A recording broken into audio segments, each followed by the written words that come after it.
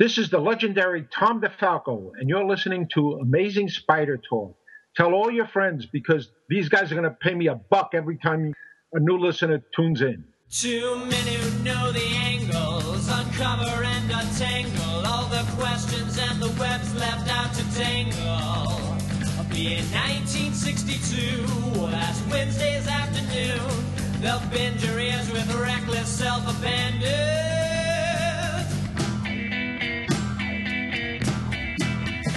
The amazing Spider Talk. The amazing Spider Talk. Come swing through the air, sit back and prepare for the amazing Spider Talk.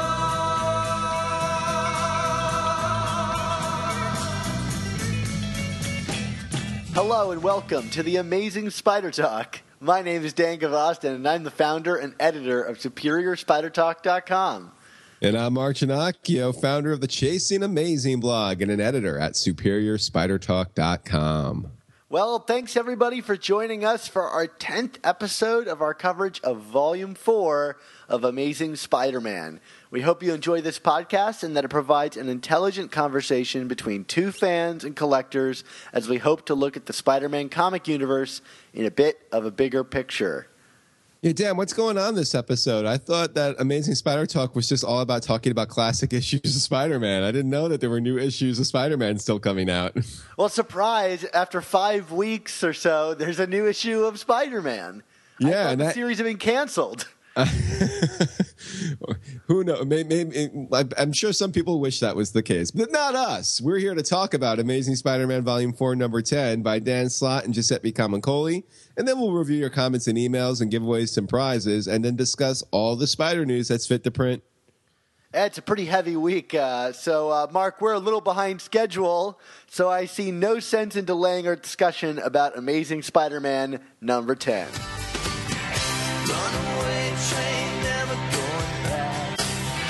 Wrong way on a one-way track. Seems like I should be getting somewhere. Somehow neither here nor there.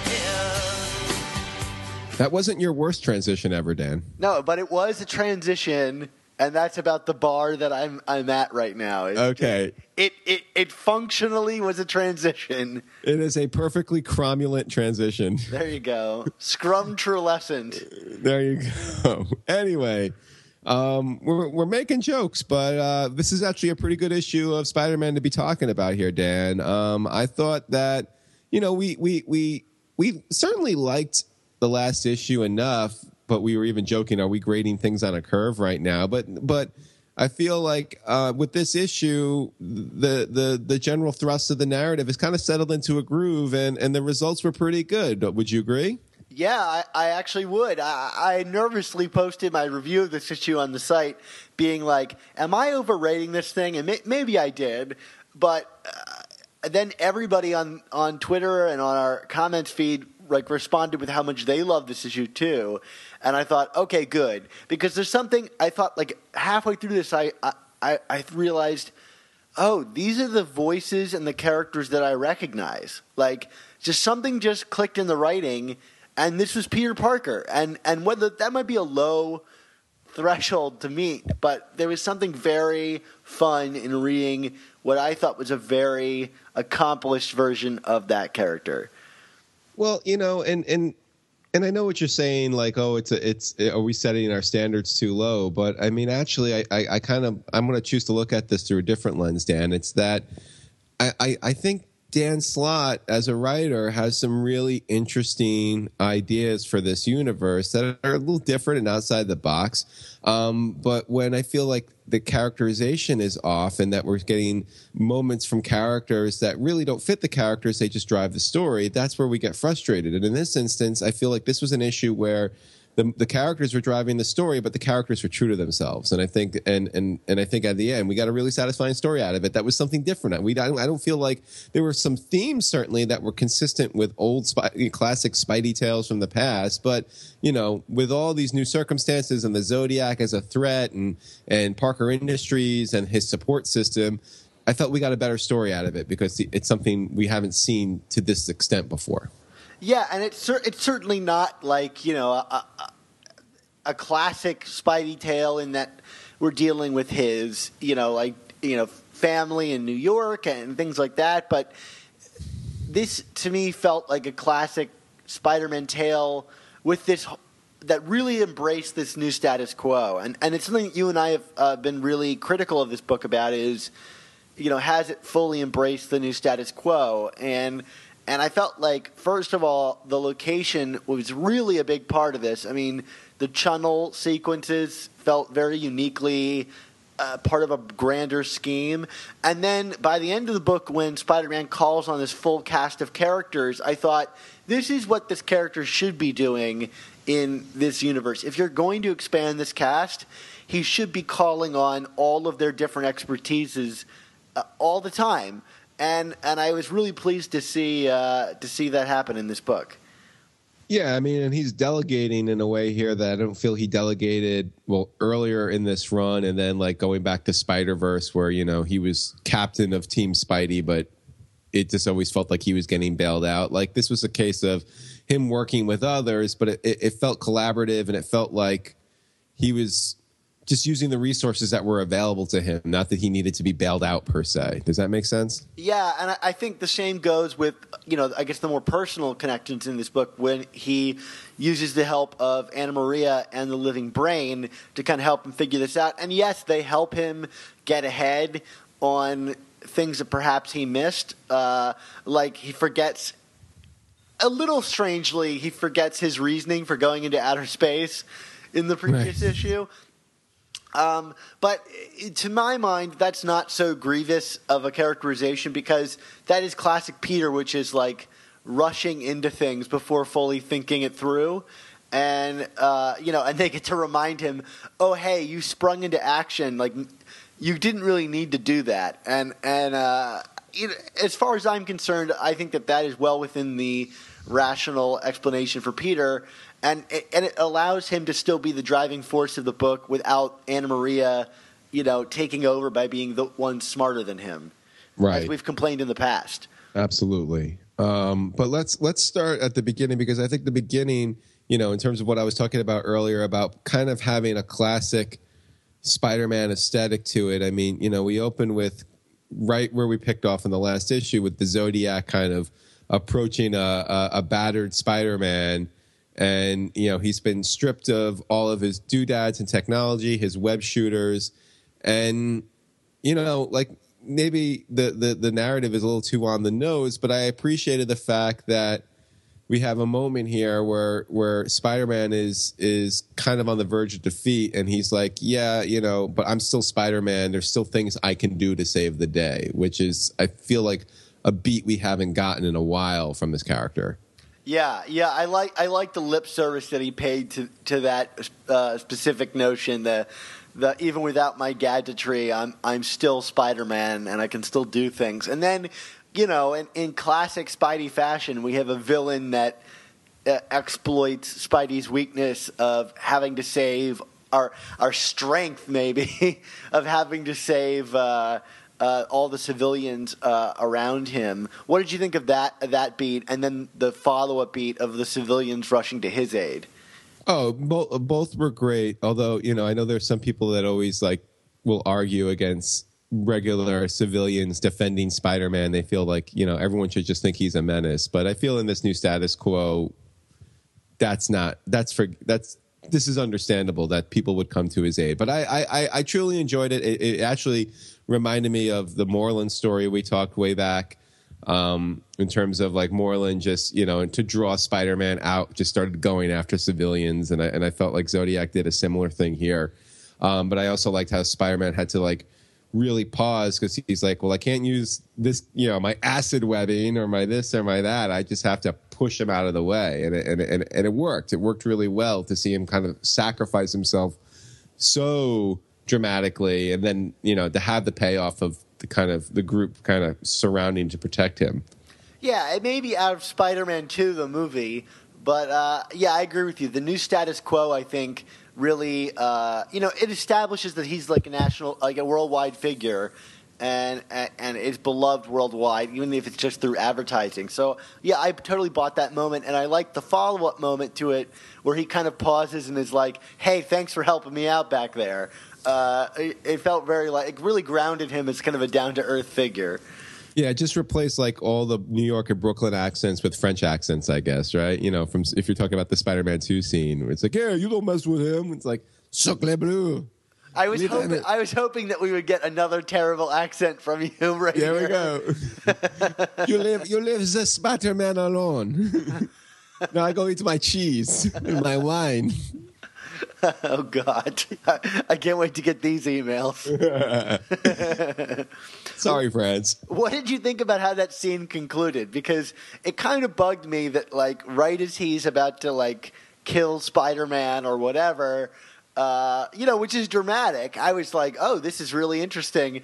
He gets, like, called away by the Gemini twins, who, like, anytime you get called away by some kind of, like, soothsayering or fortune-telling, I feel like that has not been fully developed enough that I know how it works to not think that this was kind of a cheat.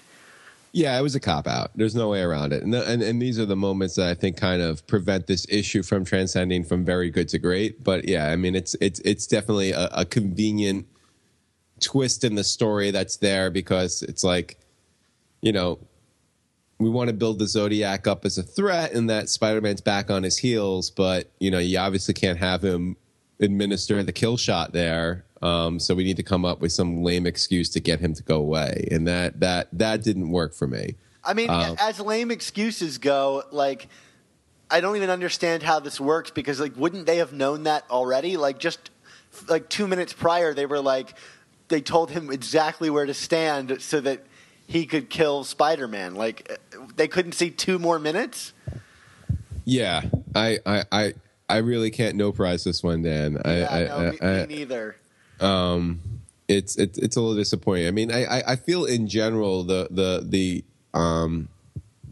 Zodiac's powers are just very muddy and kind of like come and go where convenient. I mean, even like the scene where they're brainwashing the shuttle conductors, and I'm just kind of like, wait, they can do like I wasn't following it. Like I was like, since when can they do this? I mean, they made kind of a reference to it in previous issues where he suggests to the Gemini twins that he like made them the Gemini twins, but there's not really any idea of like what that means. So like this kind of answered that, but yeah, it was totally weird. And for me, the big weird one was that like Scorpio has like a Venom symbiote like suit. Which, like, I had thought in issues prior, we had that shot of him in his office with the suit, like, hanging on a chair in his closet. And right. I thought, I thought it was just a suit, but apparently it's like this nano fiber kind of construct. Yeah, it's very vague in terms of what these abilities are. But, yeah, like I said, it's a definite weakness to the story. But, I mean, at least there was still a decent amount of tension established, I think, just from the part that Spider-Man was playing in this story, which is progress to me. You know what I mean? We got these cutaway scenes in this story, which were kind of obviously flashing over to start setting up Dead No more tangibly with the Man in Red and kind of recruiting people. I found these were interesting from kind of building towards this new story. But what do you think these did for the flow of the story that was being told in this issue overall?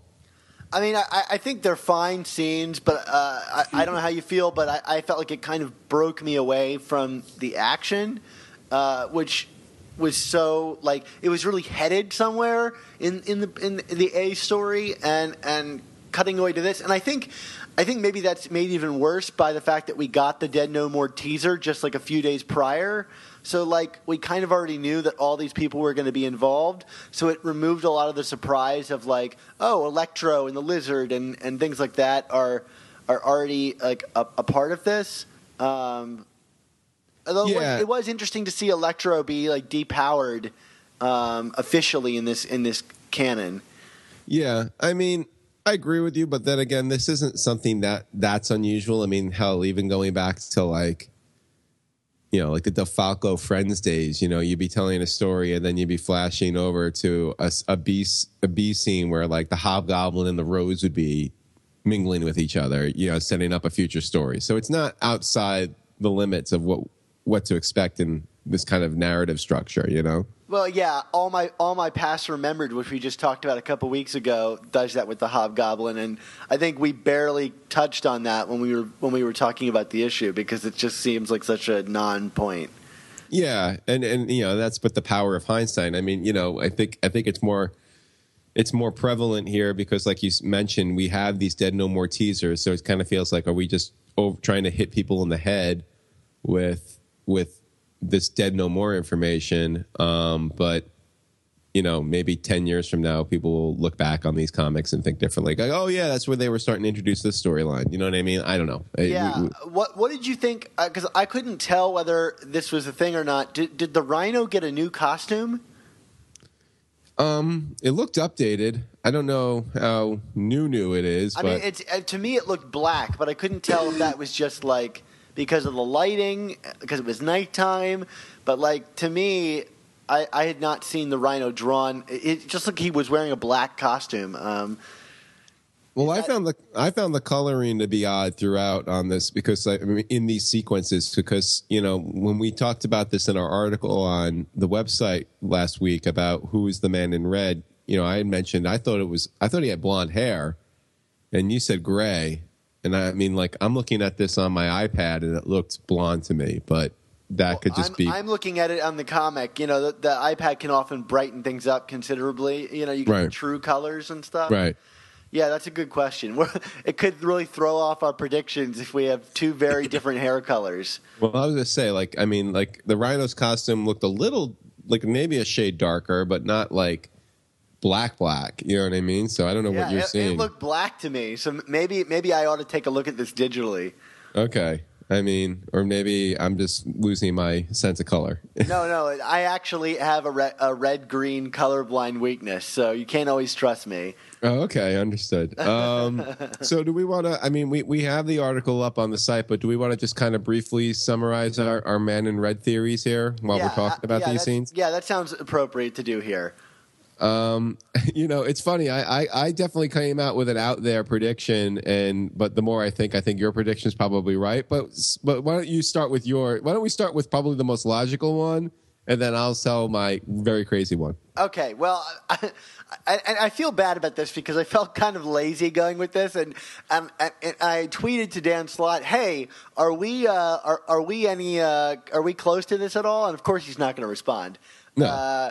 But I felt bad then after I tweeted to him because I'm like, oh yeah, I said that my guess at the Jackal was lazy, and I think like vis-a-vis he could think that I was calling him lazy, but if it is the Jackal, and I very strongly think it's the Jackal that is the Man in Red, and I guess the big reasonings would be that new Dead No More teaser where we see the Man in Red cavorting with Gwen Stacy, and they're both, I guess they're champagne glasses. Is that? Yeah. They like the liquid itself looks like wine, but they're like champagne flutes. So they're celebrating something, and they look kind of like cheek to cheek, which suggests some kind of odd romance. And when I think odd romance, I think Miles Warren, or I guess I could think Norman Osborn. In a certain light. Yeah, that's true. Yeah. Let's not go there. The less said about that light, the better. It's Norman Osborn with Miles Warren's face on it and a new headdress. Yeah, there you go. So the other thing is this headdress, which, to my eyes, looks like a jackal, which calls to mind Anubis, the Egyptian god of the afterlife. Miles Warren, as far as I know, has no connections with Egypt or Egyptian myth, but he never looked like a jackal before. Right. He was a green monster. I don't know how. Do you have any idea how the name the Jackal ever became associated with that green costume? I think it just had something to do with the fact that he was like kind of a master of subterfuge and fighting dirty and things like that. I think that was kind of what it was supposed to play into. We should ask Sherry Conway that. Yeah, like, why Jackal? I would be curious about that. I will do that next time. Yeah. And so, like, this new costume to me looks like he might actually be wearing a Jackal costume. And so there's that. And then the biggest thing, which I discovered after we wrote the article and I updated the article, is that if you look in one of the images here, when the man in red is talking to the lizard, you can see glasses wrapping around his face, or I guess resting on his ear. Right. And in terms of villains that wear glasses, I think Miles Warren stands alone. Although Zeke pointed out, our guest from last episode pointed out that Ty Stone also wears glasses. Right. But I mean, just to feed your theory some credibility, I mean, it would make sense for Warren to be quote unquote resurrecting all of these characters, because if he like digs up, we still have the Chekhov's Doc Ock grave, you know what I mean, like from the Superior run. So I mean, if he's going around digging up all these dead bodies to get DNA to do cloning, then there you go, you know what I mean? Yeah. Like I said, Dan, I don't think you're way off. I mean, here is my issue why I'm leaning in a different direction. It's just, and granted, we kind of went through this during Superior with who was the Green Goblin, but my if we're doing all this, again, subterfuge to be who is this character, who is this man in red, we never see his face. There's a very pronounced mystery element here, and if the reveal ends up being Miles Warren in a new costume, or I always think back to that episode of The Simpsons where with Malibu Stacy and Lisa the Lion-Hearted doll. Have you seen this one, Dan? No, I don't know this one. This is old school. This is like first few seasons where like there's a talking Malibu Stacy doll, and Lisa, it says like very sexist, misogynistic things like women belong in the kitchen. So Lisa like collaborates with like another toy manufacturer to make like a strong, independent woman talking doll, and to counter that, the Malibu Stacy people just make a new Malibu Stacy doll, the same Malibu Stacy doll, but with a different hat. and everyone just buys that one and like shuts down Lisa's doll. So it's like, and like at one point Lisa's like, why do people want this doll? And like this Smithers is one of the he's a Malibu Stacy collector. He's like, she's got a new hat. It's like, yes. So the Jackal, he's got a new hat. But so there was here's my thing. So if we're not seeing this person's face, maybe it's someone that we haven't met before, or that we need to get a reveal for, or maybe we've met him but not in the context of Spider-Man. So I was trying to think, who could that possibly be? And there was a line in this comic, I think it's when he's talking to Electro, to Max Dillon, and Dillon's saying, I'm not Electro anymore, and the man in red says, I can make miracles happen. And the specific word choice of miracles made me kind of Spidey senses tingling, and I thought about the Miracle Man comic book series, which this was an independent comic from, well, the original goes all the way back to like the 50s, but like Alan Moore kind of retconned this character into this huge like superhero soap opera in the 80s. And Marvel acquired the rights to this series a few years ago, and they've been reprinting the series, but they haven't incorporated the characters into the main universe yet. I mean, they're from a different timeline, but hey, we just had Secret Wars, which has united all these timelines together. So, if they're gonna bring characters in now, this could be the excuse to do that. So I was looking specifically at the villain of the Miracle Man series, which is Kid Miracle Man, also known as Johnny Bates, who is like this huge industrialist who's like was always illustrated to be in these very fine suits, and like he was very well coiffed. He had the very short haircut that was kind of like almost buzzed to not a crew cut, but just very short. And I mean, he was a sociopath who would like rip people's heads off. So I don't think we're going to get that in Spider-Man. But that's Alan Moore. And he's an industrialist. So I was like, oh, could he be like targeting, Parker Industries for some reason? And, like, does he have powers to do miracles?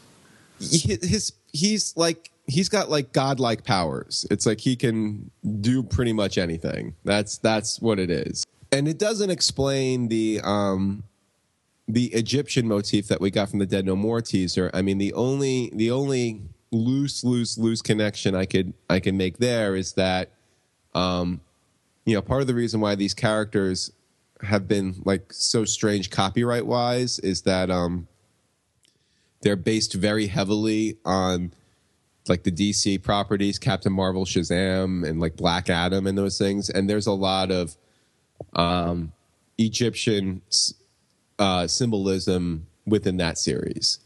I don't see it. I mean, like, when Alan Moore writes it, it's kind of got like this mystical vibe, and they like these characters are kind of projected more as gods than actual heroes. That's kind of a Mooreism, an Alan Mooreism. So, I mean, the headdress or whatever you want to call it, I mean, that is of an Egyptian god.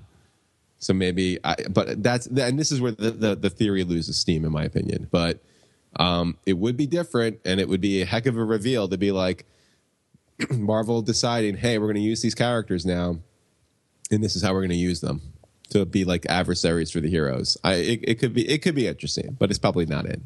My theory falls apart in similar realms too. That your theory picks up on is the term miracles is such a specific word choice. I don't know if it's bolded in the comic, but that's not something I've ever seen Miles Warren say, and I don't know how Miles Warren could make a promise to Electro to return his powers other than through like ambiguous science, but that's never been an ability of his.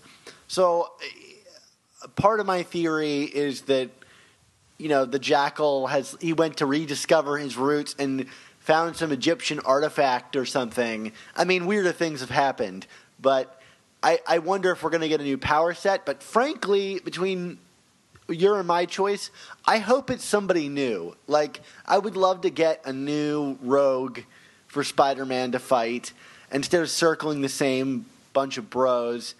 Although we got Zodiac, he's kind of relatively new for Spider-Man. But I'd love a Spider-Man-specific villain that's new to him. I guess a la Mr. Negative or something, with an animal motif. I think that could be a lot of fun to get something new and get a fun, interesting backstory like ASM 300, where we're surprised at where it came from. Yeah, I agree with that point. And just to kind of like tie a bow on what I was saying, it would tonally, it would strike me as strange to have Dan Slott writing basically an Alan Moore creation, but that's not to say that these Miracle Man characters won't start appearing in Marvel continuity soon. Well, we'll put a pin in that until I guess the Dead No More story really kicks off in earnest. I imagine we're going to find out his identity in the next, 6 or 7 issues? We'll see. Or maybe it's Mason Banks. Or, it's the real Mason Banks. So going back to this issue here, because we do want to tie up a couple things. The shuttle scene, I think, was really well conceived visually and theme and like narratively, right?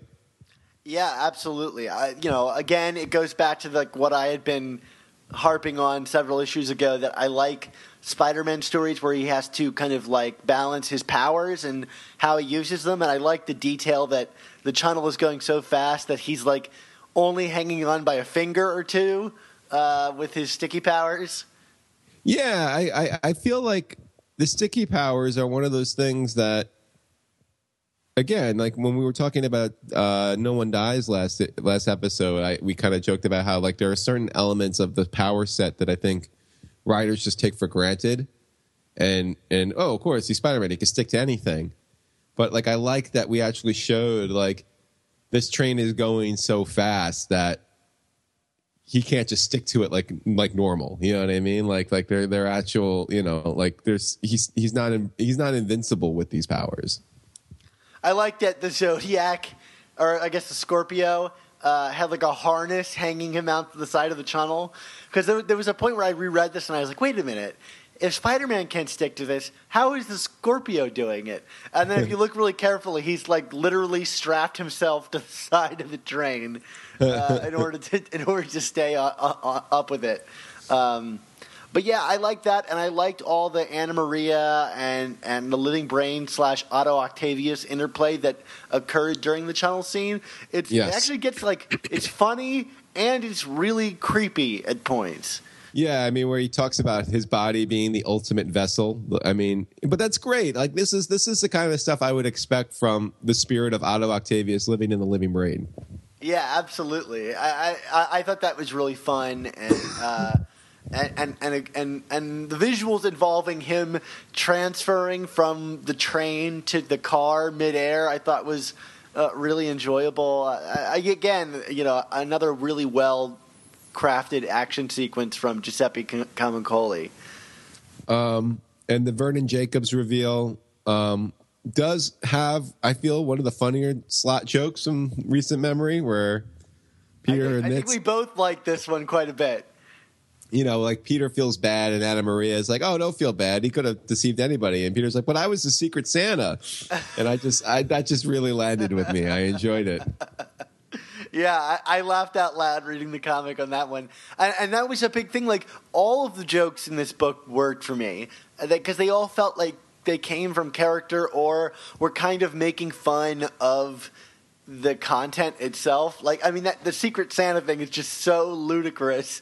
Right. He's got a secret that's on the one guy that's managing to hold all the secrets. Great stuff. Right.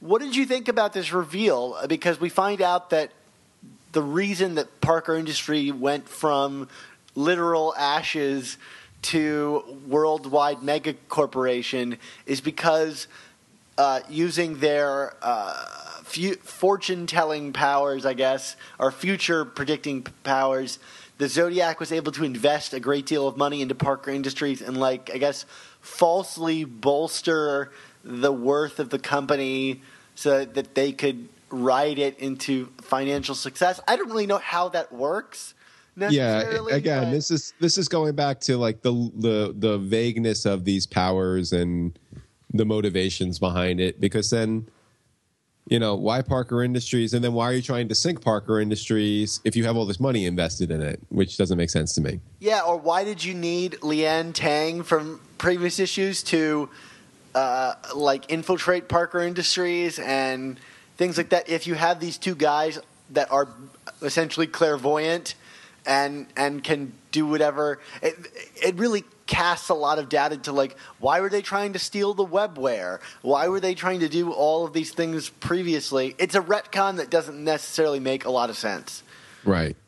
But it's an answer nevertheless. Yeah, I mean, we finally have, like, you know, I've been saying for months, like, how did Peter Parker, Dan Slott's Peter Parker of all people, build this company up? And I guess that makes sense in that context. I want to be critical of the last few pages of this book, because I think it works in this issue that, like, we're following Peter into, you know, the apartment, and I mean, man, what kind of real estate this guy owns in Paris to build like these underground, I guess, giant domed space stations, I guess. Maybe not space stations, what I'm not looking for. What is it called? You go to the planetarium? Yes. Yeah. But one of the things that I think takes away the fun of this reveal is that, you know, instead of discovering this alongside Peter, where we're going into the apartment and being like, oh my gosh, this guy was here all along, we kind of already know all of this stuff. So Peter's just catching up to us, which I think makes the reveal less surprising. Right. And I wonder, like, it's weird what Dan Slott chose to reveal for the audience and what he chose not to tell us. I feel like if he had told us that the stuff about the Zodiac investing in Parker Industries early, you and I would have been like, okay, great. We know why Parker Industries is the way it is, and held back on this other stuff. I feel like he should have switched what the reveal was in this issue. Right. Yeah, I don't disagree. I mean, this is, like I said, there's still a lot of muddy reasoning and justification behind a lot of what's going on, both in this story and in the larger status quo. Yeah. And then one last thing. Ori, rural juror. I did like the final few panels of this issue, though, with like Peter kind of willing to put it all on the line. Again, I like, these are great character moments, and I think the only thing that keeps me from being even more enthusiastic is there's such an inconsistency with how this character has been written over the last 6-7 months that, or 2 years. 2 years. This is true. That you just don't know when he's going to revert back to kind of being this man-child, incompetent, can't do anything for himself character again. So, but in this issue, enjoyed it. Yeah, and I like that by having the success of Parker Industries not necessarily being Peter's success, that it gives a back door for us to like exit this status quo without making Peter seem like a huge loser. Right. Because it wasn't really his successes that got him there in the first place necessarily. Correct. You want to get to grades? Sure. Yeah, I'm giving this one a B+. What about you? I'm right there with you, Dan. B+. We're in agreement. Yay! Yay! Well, speaking of agreement here, Mark, I think we can both agree that we should never have named our special club what we named it. You mean the Friendly Neighborhood Spider Talk Members Club, Dan? The only one. Stand a little straighter, walk a little prouder, be an innovator, laugh a little louder, go forever greater. We can show you how to. And when will you be then? You belong to the Merry Marvel Marching Society. March along to the song of the Merry Marvel Marching Society. Yeah, well, beyond the obnoxious name, we are happy that we have a new member, or at least a member who's upgraded his account. We want to thank Chris Dunn for doing that. Of course, this is our Patreon account where you guys sign up and pledge to give us a certain amount of money every month, and then we give you lots of cool stuff, right, Dan? Yeah, we've been giving out a lot of great codes, and you get T-shirts and bumper stickers and coffee mugs and things in the mail, specifically with our logos and jokes and so on. And there's a really nice community forming on the Patreon page. And one of our favorite things, and I hope our listeners are enjoying it, is that we do special members-only episodes. Last episode we did a members-only discussion of Season 2 of Daredevil. And I imagine we're going to be doing a special episode discussing Civil War in the future. I'm looking forward to that. Yeah, provided I can get a babysitter and get to the movie theater, Dan. You will, Mark. You will. I hope so. Come on, you're not going to miss Spidey on the big screen. I don't want to. I do not want to. So help us get to our next goal, right, Dan? Because we're only, $5 away a month from you being absolved or not absolved from you having the pressure of doing lots of stuff every month now? Yeah, I have to keep up with the images every month, no matter my current predicament. So even if you have a migraine? Even if I have a migraine. Sorry about that last week. My computer was emitting a high-pitched frequency that always gives me a headache when I edit these things. And we almost didn't record today. And Mark, I haven't even told you this. Yeah. Because I finally took my computer to the Apple store to get it fixed. And they didn't charge me anything because I think when they fixed my computer previously, they installed something incorrectly and forced me to have migraines every week. So wow, that's something. So there you go. I got a free repair, and now I'm going to be delivering this podcast without having to take a bunch of Tylenol every week. So migraine free since '83. There you go. So problem solved. So yeah, that's really great, and so we also do these raffles I guess about every other episode. And last week we teased we were going to be giving away these awesome vintage Marvel calendars, and we're going to be giving away 3 of these. So for the next couple weeks, we're going to give away one. So our first one, we have a winner. Mark, do you want to give me another really terrible drum, or do you want to give me like a bow bow bow bow bow? Man, you know what? If you join our club, you can dictate us not doing that. Yes, please dictate it. Okay, so our first winner of this vintage calendar is none other than Patrick Beeler. Not Bueller. Not Bueller. Beeler. So Patrick, keep an eye on your mailbox because you'll be getting a calendar very soon. And anybody else who wants to get entered into the raffle to get a free awesome calendar can go to our Patreon page. How do they find it, Mark? Well, you go to either one of our websites, SuperiorSpiderTalk.com or ChasingAmazingBlog.com, and just click on the Friendly Neighborhood Spider Talk Members Club logo. Why did we name it that? I don't know, Mark. But I will say, even if you're not going to join the club, or if you're just curious, we made this awesome video that we worked really hard on making, and I'd love to see what everybody thinks about our promotional video. Yes. And speaking of what people think of our stuff, let's get to our comments and emails.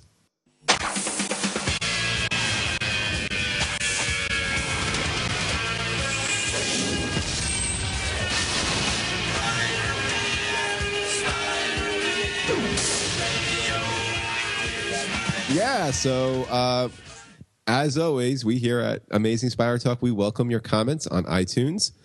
So you do that by searching on Amazing Spider Talk or just Spider-Man on iTunes, and we'll come on up, give us a rating, leave a comment, we'll read it on the air. You can also email us questions at amazingspidertalk@gmail.com or tweet at us with the hashtag OKToPrint. Also, don't forget to call our hotline at 9 Red Goblin, greatest hotline number ever. It slices, it dices, it makes fries. It makes julienne fries. Anyway, before I hack up along on Dan here, I'm going to read this first note from Kevin Ewing. He says, guys, soon heroes will be choosing sides in both the Marvel Comics and cinematic universes. If a superhero civil war were to break out over whether annuals counted, what side would Marvel heroes and or Spider-Man supporting cast members choose? Civilly yours, Kevin Ewing. I love this question, Dan. I know certainly if I was in the Marvel Universe Civil War, what side I would choose. Yeah, well, I'm recruiting members, so I think if I'm fighting for the annuals, that means I get the Sinister Six, I get the Avengers, I get Peter's parents as S.H.I.E.L.D. agents, I get the Fly, and I get Frank Miller in a wedding dress. So I don't know. I don't know if you can top Frank Miller in a wedding dress.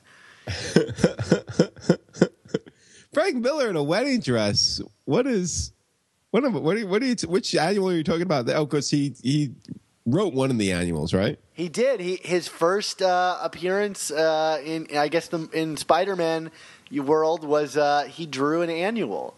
That's right. Was it it was Punisher, right? It was, yes. Of course it was Punisher, Frank. I think it might be the first time he drew the Punisher.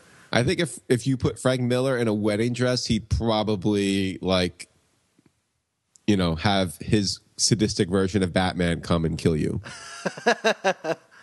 Well, I think my team is pretty unstoppable. I mean, I got the Fly vomiting on people and then eating them. I got Peter's parents as S.H.I.E.L.D. agents backing me up. I mean, the annual team is pretty strong here, Mark. Yeah, I mean, but then I get everybody else, Dan. So, I'll take. Is that how this works? Well, in terms of what counts, I mean, if we're only counting what appears in annuals on your team, then I get everything else. No, I think you just get the characters from the End of the Earth one shot. And I get Flash Venom, right? Yeah, there you go. But I don't get Overdrive because I don't have that free comic book day one. Nope. Director's cut. Oh, Dan. Anyhow. So we got another email that I'm going to read here, Mark, from Tom Aiello, our frequent fan. Yeah. Who I actually got to meet up with at WonderCon a couple weeks ago. So it was really that's nice. awesome. It was really nice to meet Tom and finally put like a face to, I guess a type face, who is a villain in the Marvel universe. There you go. But he said, Mark, when are we going to see the video we were promised years ago? I've been a loyal fan and have donated some decent money, but no video of you dancing a la Spider-Man 3 yet. Dearest All right. Tom. Maybe this summer I'll finally get around to recording it. I do owe you people that. And, Maybe. I want to see an emo Mark tap dancing his way down the street. I wish you guys could see this right now. Mark is dancing on the other end of this Skype video. I'm teasing y'all. Anyway, thanks, Tom, for writing in, and I will get to it. I promise. I'm a man of my word, even if that word is like 3 years old. Last email here from Justin, who writes, annuals. Yeah, they don't count. Woo! I just added that sound effect. I say that because I have a subscription through Marvel, Midtown Comics, or ASM. That subscription does not include annuals, nor does it include the point whatever issues. That tells me that only the standard issues count because those extra issues are just that, extras. Plus, annuals have their own issue count, making them a totally separate title outside of ASM proper. Dad, I am dropping the mic. Yeah, thanks, Justin. I'm thanking you from the bottom of my heart. No, that's a legit argument, but that's a legit argument from a sales perspective. We're talking collections here, Mark. We're talking collections, not how Midtown organizes you buying their product. And I should know because I used to work at Midtown. Well, I'm just saying that if I've made this argument so many times. It's about categorizing and cataloging and forget it. That's nerdy stuff. I'm talking about passion. I'm talking about deep in the bottom of your heart. It's nerdy stuff. We're talking about collecting comic books here, okay? All right. Well, I'll give you a point in your win column. But Justin is totally on my Civil War team. That's all I know. I need some support here, people. Write in. Give me some help here. Help me fight back against Justin, who's on Mark's Civil War team. Yes. And, anywho. Annuals assemble. Yeah. Does the if I was collecting Spider-Gwen, does the Spider-Woman one-shot count? The Alpha one? Yeah. Yeah, of course it does. So do you have like Maximum Clonage Alpha and Beta and all those ones? No, from the I 90s? don't. Okay, you're right. Just saying. All right, let's get to some spider news, Dan.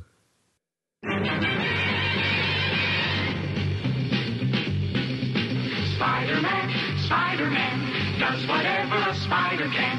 Spins a web any size, catches thieves just like flies. Look out, here comes the Spider-Man. Well, Mark, this week, I guess we haven't done Spider News in a number of weeks, but there's been a lot of really big news. I guess the biggest one is that we finally found out what the name of the new Spider-Man movie is. And, there were some teases about this. We saw Sony buying up all these domains. One of them was Spider-Man Coming of Age Story. And I got to read a number of news articles writing, is the new Spider-Man movie called Spider-Man Coming of Age? And I was like, are you for real right now? But the title ended up being one of those domains, and it's Spider-Man Homecoming. And we got some fancy title art, which I'll put right down in your player right now. Mark, what are your thoughts about this title and the art itself? Well, in terms of the title, some people were like, hey, there's a Tom DeFalco, Ron Friends story called Homecoming. That's like the Black Suit Saga. I don't think it's going to have anything to do with that. We're going to get the first post-Secret Wars issue as a movie? Yeah, I don't think so, Dan. Clearly this is a play off the high school theme of the series, which is, fine for me. The art is a little, I don't know. it seems very kind of slaps it together. I don't know how else to describe it. I wasn't like impressed with the design of it. I feel like it's something that you might see on our site. Like it's like, hey, this was the quickest typeface we could find. Like the little Spider-Man face and the O of Homecoming. I don't know. It's playful, but like I don't know. I mean, I was not that impressed by it, and there was something weird about the text of the name Spider-Man. How it like really hardly arcs up to the right. Like it would just. I was like, am I reading this lopsided? Yeah, it was a little strange, but again, I like the high school theme, and this is clearly going to be a reboot, but hopefully not another Uncle Ben origin story. And it seems to me like they're trying to play off the whole like Spider-Man is coming home to the Marvel Universe thing with Homecoming. It's not a sexy title, I don't think, but we'll see how it ends up. If it ends up being indicative of the movie itself, I could see the movie ending where Spider-Man gets a date to the Homecoming dance, and they slowly dance under the under the sea dance. With the Marty McFly running around. I want to say, and Leah Thompson. I mean, revisiting Howard the Duck. I mean, what are we doing here? Well, yeah, that's funny. We're getting some small and like casting announcements about people joining the Spider-Man movie as his friends of characters we've never heard of, like Marcos. And it seems to me that they're very much trying to make Spider-Man's world reflect like Queens in 2016 with these kind of like different ethnicities, and we're getting Tony Revolori is one of the actors, and I loved him in the Grand Budapest Hotel from a couple of years ago. So that's a really exciting announcement to me. Yeah, no, definitely. I mean, it sounds like it's going to have a nice mixed cast here. Yeah, it'll be interesting to see how they update it. And then also from CinemaCon, where this previous announcement was made, we got an announcement about the Spider-Man animated film still exists, which we had talked about previously, and it's slated for December 2018. It's not R-rated like the Batman Killing Joke animated film, right? Yeah, who knows? I hope not. I think Marvel is a little more on top of themselves in terms of, hey, maybe our movies shouldn't be R-rated. I've seen Batman vs. Superman. I'm surprised it wasn't already R-rated. That there's an R-rated cut is like they must have just cut out like just a couple of things because I thought that movie was pretty gruesome. Yeah, and then in terms of other cinema-type stories, we have a Cloak and Dagger TV show that's going to be on Freeform, which was formerly ABC Family, which is a very strange rebrand, but that's not for me to decide. Yeah, it seems like they're going to be trying to do what the CW is doing with DC's, kind of like teenage-oriented shows. I guess that same is true about Supergirl. That they seem like they're very squarely aiming at a family/teenage audience, and I think Cloak and Dagger is actually a really great fit for that. Is this a live action or animated? It's Dan? live action. Okay, Cloak and Dagger. Especially like the ultimate versions where they were kind of like high school sweethearts that ended up in an accident together. I could really see that being a good premise for a TV show, and you can do the whole anti-drug angle to make it somewhat I guess a learning opportunity. Yeah, no, I look forward to this, and even though it's formerly ABC Family, there is kind of a broad spectrum of content on that channel. So I don't think it's going to necessarily be like a neutered down television show. No, absolutely not. And I'm even more excited because this could be the Trojan horse to get us a Cloak and Dagger series again. Oh, you mean in the comics? Yeah. Oh, I would have to imagine they'll find a way to tie it in. Yeah, so that's all that's exciting, I think. I mean, like, more Marvel television is always a good thing, I think. Yeah, depending on what it is. But I think this definitely has some potential. Sure. We got the Final Dead No More teaser, which we talked about in our main review. Any other additional thoughts that we didn't cover in our review, Dan? Well, what did you think about how they revealed this thing? They gave us one new piece of art every day leading up to the final reveal of Otto Octavius returning, it seems, to his body. Yeah, well, I mean, I thought it was a well done reveal. I mean, we kind of got this with Spider-Verse too. These kind of like panels to reveal like a panoramic visual, right? Yeah, absolutely. Was there anything that stood out to you? Like for me, it was the return of Kane was interesting as Scarlet Spider. I was not expecting that necessarily to tie in with this story. Yeah, I mean, but it definitely, like as we were saying during the No One Dies review a couple weeks ago. I mean, like. There definitely just seems to be a sense of this tying up a lot of the loose ends from Slott's earlier run. Whether this is his last story or not remains to be seen, but it seems like every one of these reveals was kind of tying in a different element of something we've seen earlier during the Slott run dating back to post brand, try publishing kind of a thing, going back to big time even, you know what I mean? Yeah, absolutely. And I guess the final big news, and this was delved into a lot more on the Ultimate Spin podcast, where they had an amazing interview with Robbie Rodriguez discussing this news, is that Robbie announced, Robbie, who is the artist on Spider-Gwen, announced that he's going to be retiring from comics after an upcoming Gwenom story, which is the character, this kind of made-up variant cover character of, I guess, Spider-Gwen and Venom being combined, is going to get its own story in the pages of Spider-Gwen, and it's going to be about a year-long story, and then after that, Robbie is going to be leaving comics, which he had been hinting at for a while because of his degenerative eye condition, but the Ultimate Spin really covered this in a great detail with an interview with him, and if you haven't listened to that, I highly recommend checking that out. Very cool, Dan. So why don't we take us on home now? Sure. Of course, you can find all of our new Amazing Spider Talk and old Superior Spider Talk podcast at superiorspidertalk.com, or find us on iTunes and Stitcher by searching Amazing Spider Talk. And if you do, please be sure to leave us a rating and a review. We love reading them on the show, and they really help us expand our audience and get on the front page of iTunes. Definitely. And be sure to check out our Facebook pages and subscribe to our sister podcast, as Dan just gratefully plugged, the Ultimate Spin, and most of all, leave us voicemails at 9 Red Goblin. We love those voicemails. You got to get your fry maker in the mail too, so that's the only way to do it. Also, be sure to join our friendly neighborhood Spider Talk Members Club, and you'll hear Mark and I discuss the upcoming Civil War movie as it comes out, and get all kinds of amazing rewards, and listen to our full back catalog of extra members only episodes, including our interview with Alan Scherstall about his interview with Dan Slott, and which is kind of Inception level fun, and our discussion of Daredevil season 2.